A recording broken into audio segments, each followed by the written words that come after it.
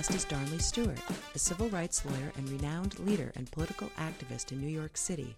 She spoke to me by phone on March 20th, 2020, from her apartment building in Manhattan, where she serves as the building's board president. Welcome, Darnley Stewart. Hi there, Cynthia. The last time I was on your podcast, we talked about 9/11, and now we're talking about COVID-19. I hope to hear from you when something good happens. Well, that's exactly why I wanted to speak with you, because when we did speak on February 5th, we met in a bustling New York City hotel. The stock market was booming, and Elizabeth Warren was your candidate of choice in the Democratic primary. It seems like a different world.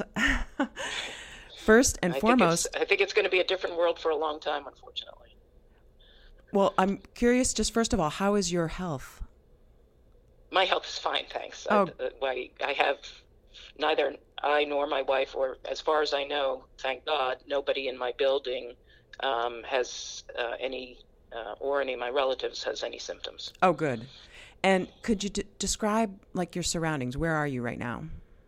So I live in an apartment building on the Upper West Side of Manhattan, half a block from Central Park, and it is a very unique cooperative that was put together in the 1960s. It's 9 brownstones that are combined together architecturally, and we have common hallways and a common garden in the back and 3 entryways. So it's about 32 apartments. Well, it sounds lovely. When you look outside, or are there people around generally, or is it pretty quiet?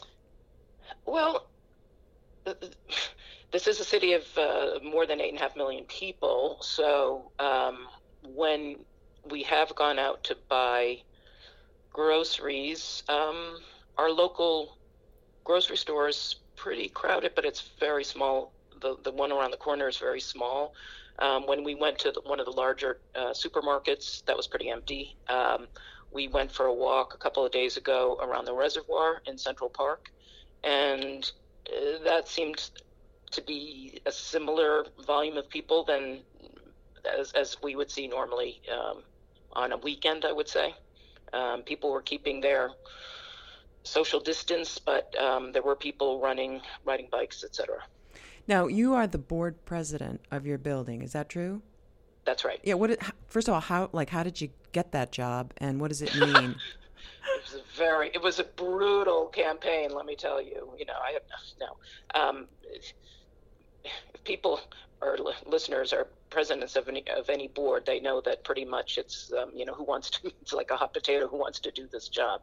So I was on the board. The board president at the time was having to go off the board for term limits, as I was going to have to do at the end of April, but now I have to stay on till we make a change. But she was going off, and I was on the board, and she asked me to serve, and I said okay. So that's how I ended up in this position.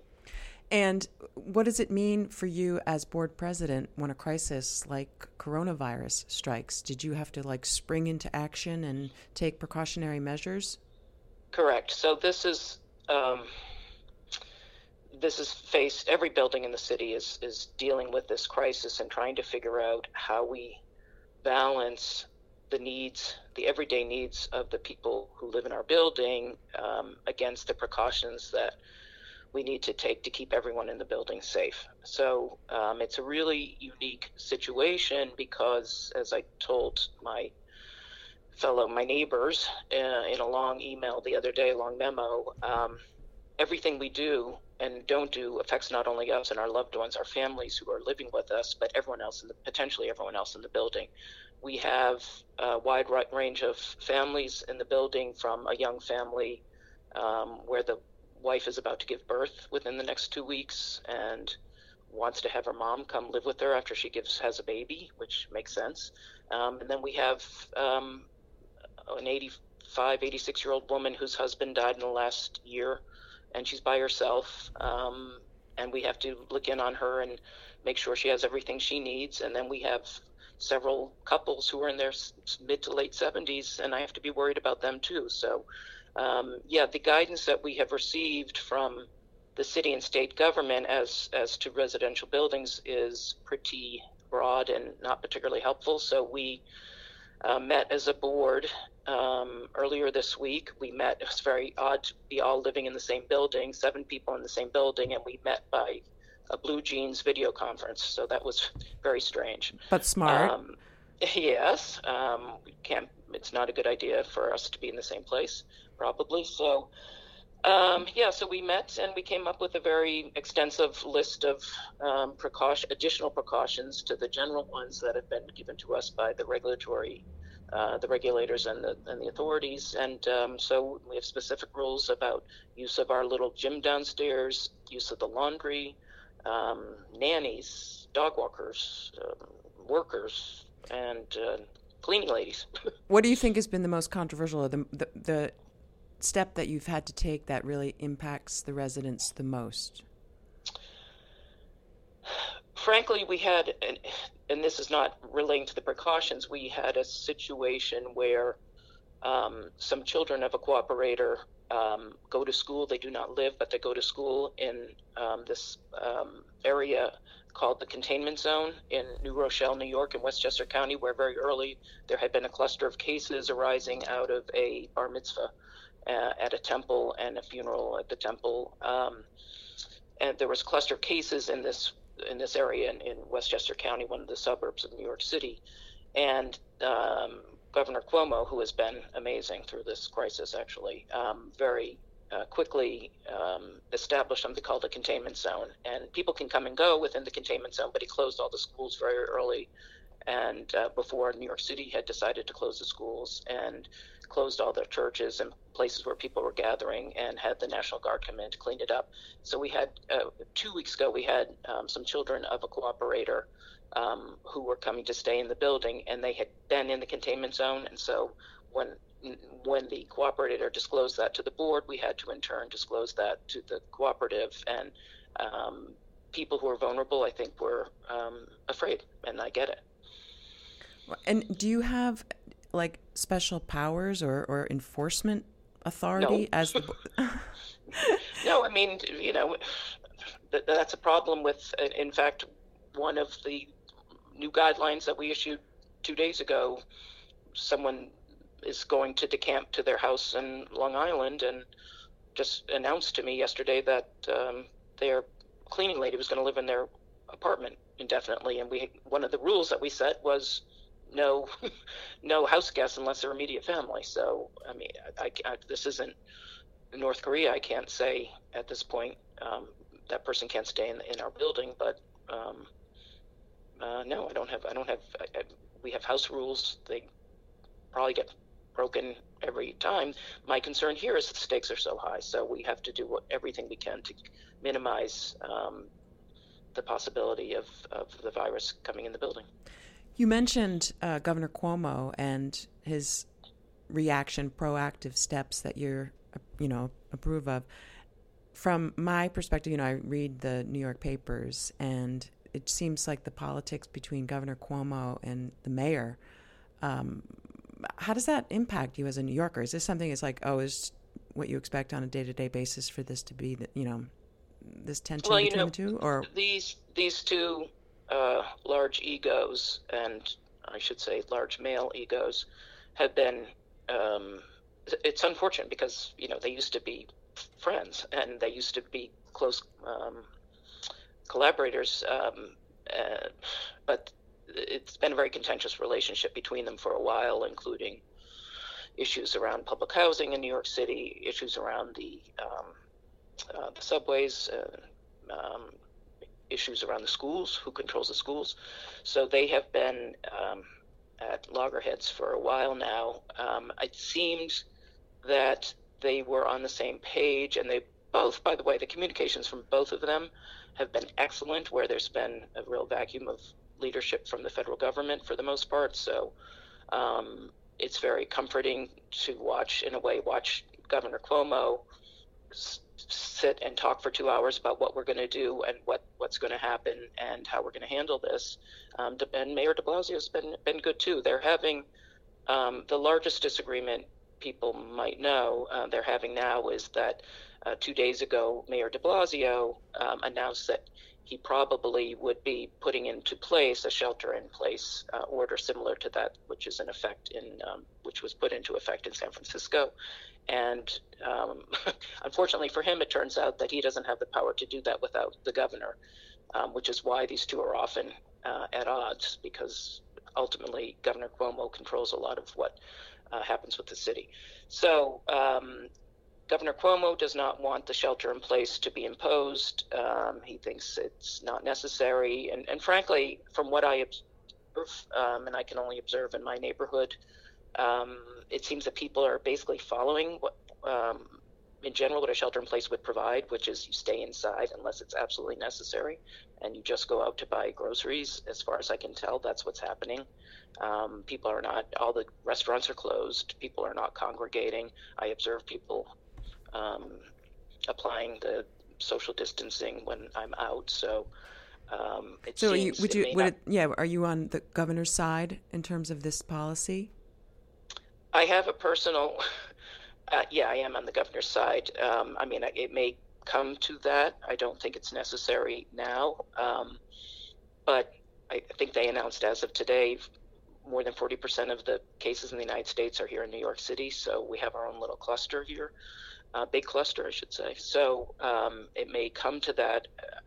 I have a personal stake because if the shelter in place order is issued, our super and our porter cannot come to work. So my neighbors and I will have to perform the services in the building that those employees otherwise would provide. And that's going to be difficult because about a third of the people in the building have second homes and they've decamped to those homes. So it'll be a small number of people providing, a lot of, and a lot of people who are here are older people, vulnerable population to this virus. I don't want them, frankly, spending much time in public areas at all. So it'll be very few of us performing, really hard manual tasks. What are those tasks for people who don't know what building? A porter does? Yeah.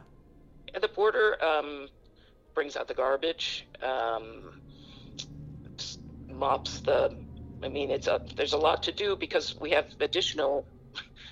we've asked the super and the porter to do additional wiping down of all the public surfaces. So there's mopping that goes on every day in the public areas. We have 3 entryways. Periodically there's vacuuming. We have common hallways that have rugs. There needs to be vacuuming. And, frankly, a lot of it will be garbage collecting and wiping down every public surface, the elevator, punch board, all the door handles in the building. It's a lot. Do you have access to resources in terms of food and water and toilet paper? Yes. We're in the city. As far as I can tell, when I've been, I wasn't looking for paper products because we buy at Costco and store. We already had plenty. We'll see what happens if we're really in this situation for 45 days, which is what they're saying. So, but it seems to me that there's some specific things which I would like to have, like mayonnaise, that are not on the shelves. And I noticed at our local store that that 3 cans of tuna fish was $8, which is a little bit of price gouging. So there's definitely some shortages, but nothing that I think affects people's way of life.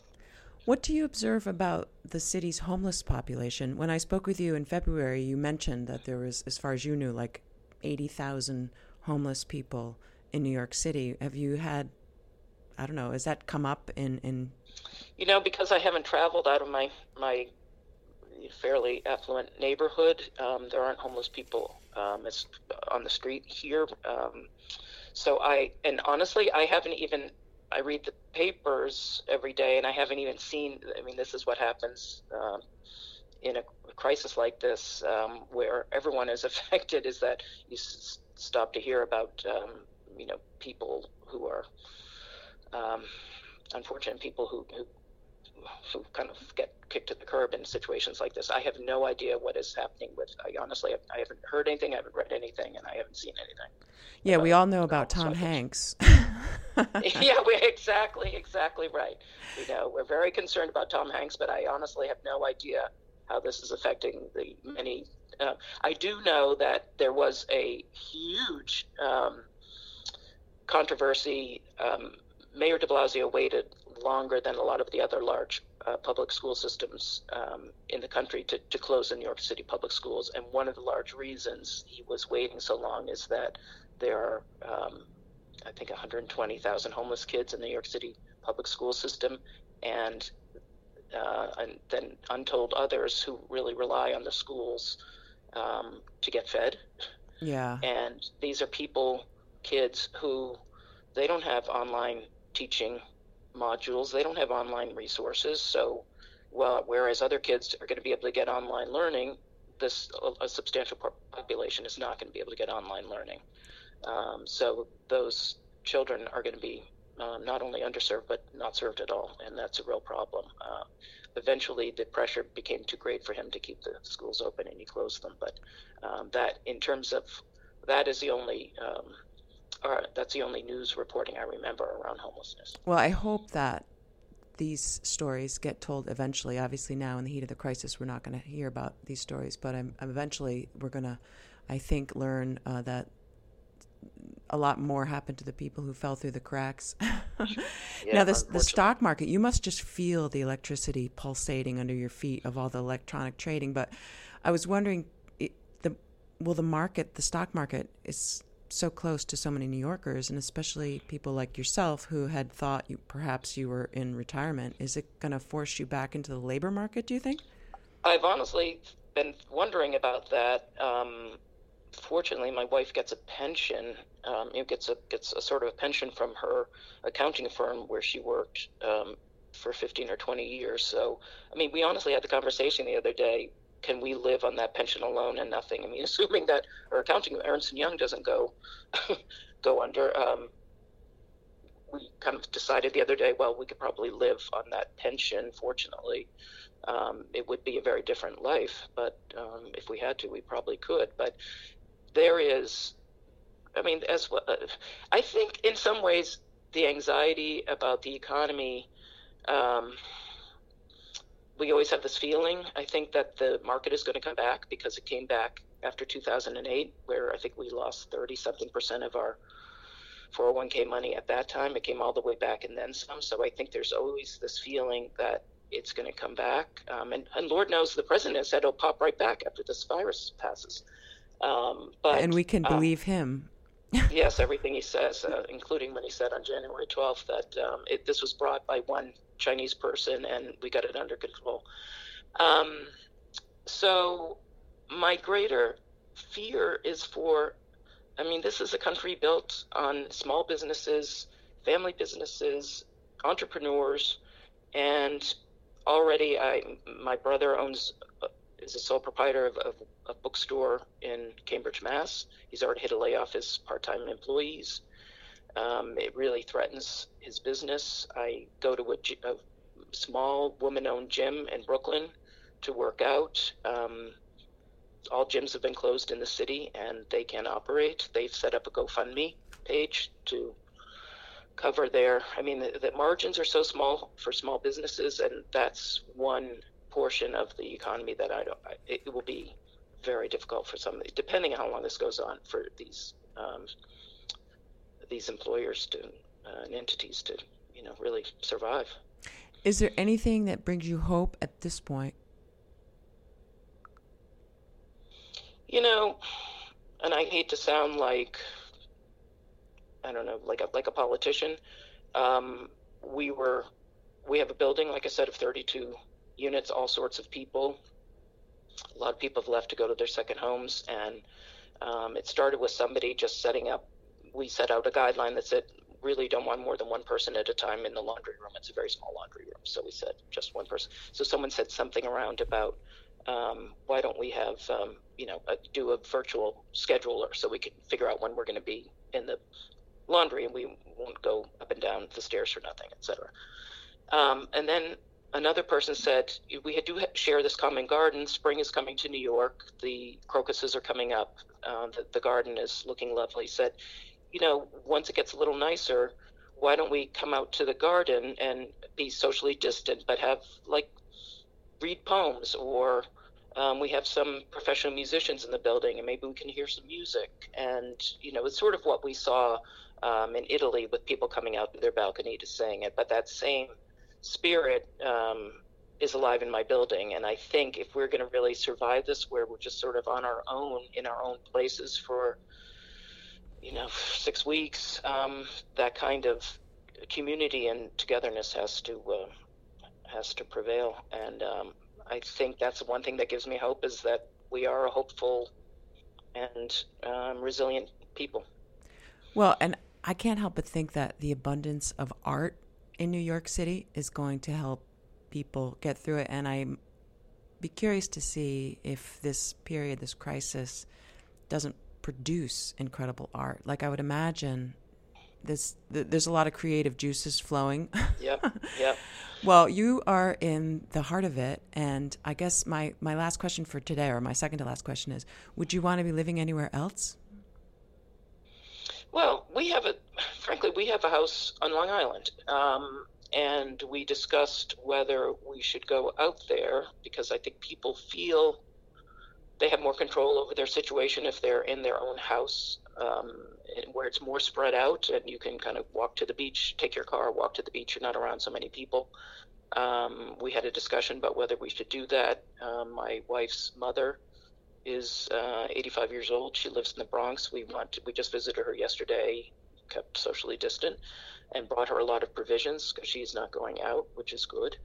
And frankly, I feel like I need to keep an eye on things here in the building, and keep an eye on folks here. So we decided not to go out there. So I think the answer to the question is no. I think I miss, there's about 100 museums in the city. We're retired. We've spent a lot of time in museums. We haven't been able to do those. We go to a lot of shows. We can't do that. But New York City is still a special place, and it's our home. So there's nowhere else I'd rather be. Well, Darnley Stewart, I guess my very last question is, would you consider checking in with the show again, maybe in the future? I'm curious to hear how things progress. Absolutely. As time goes by, things may change a lot more. So it's a very uncertain and confusing time. But yeah, of course. Well, Darnley Stewart, thank you so much for joining me. Okay, Cynthia. Take care.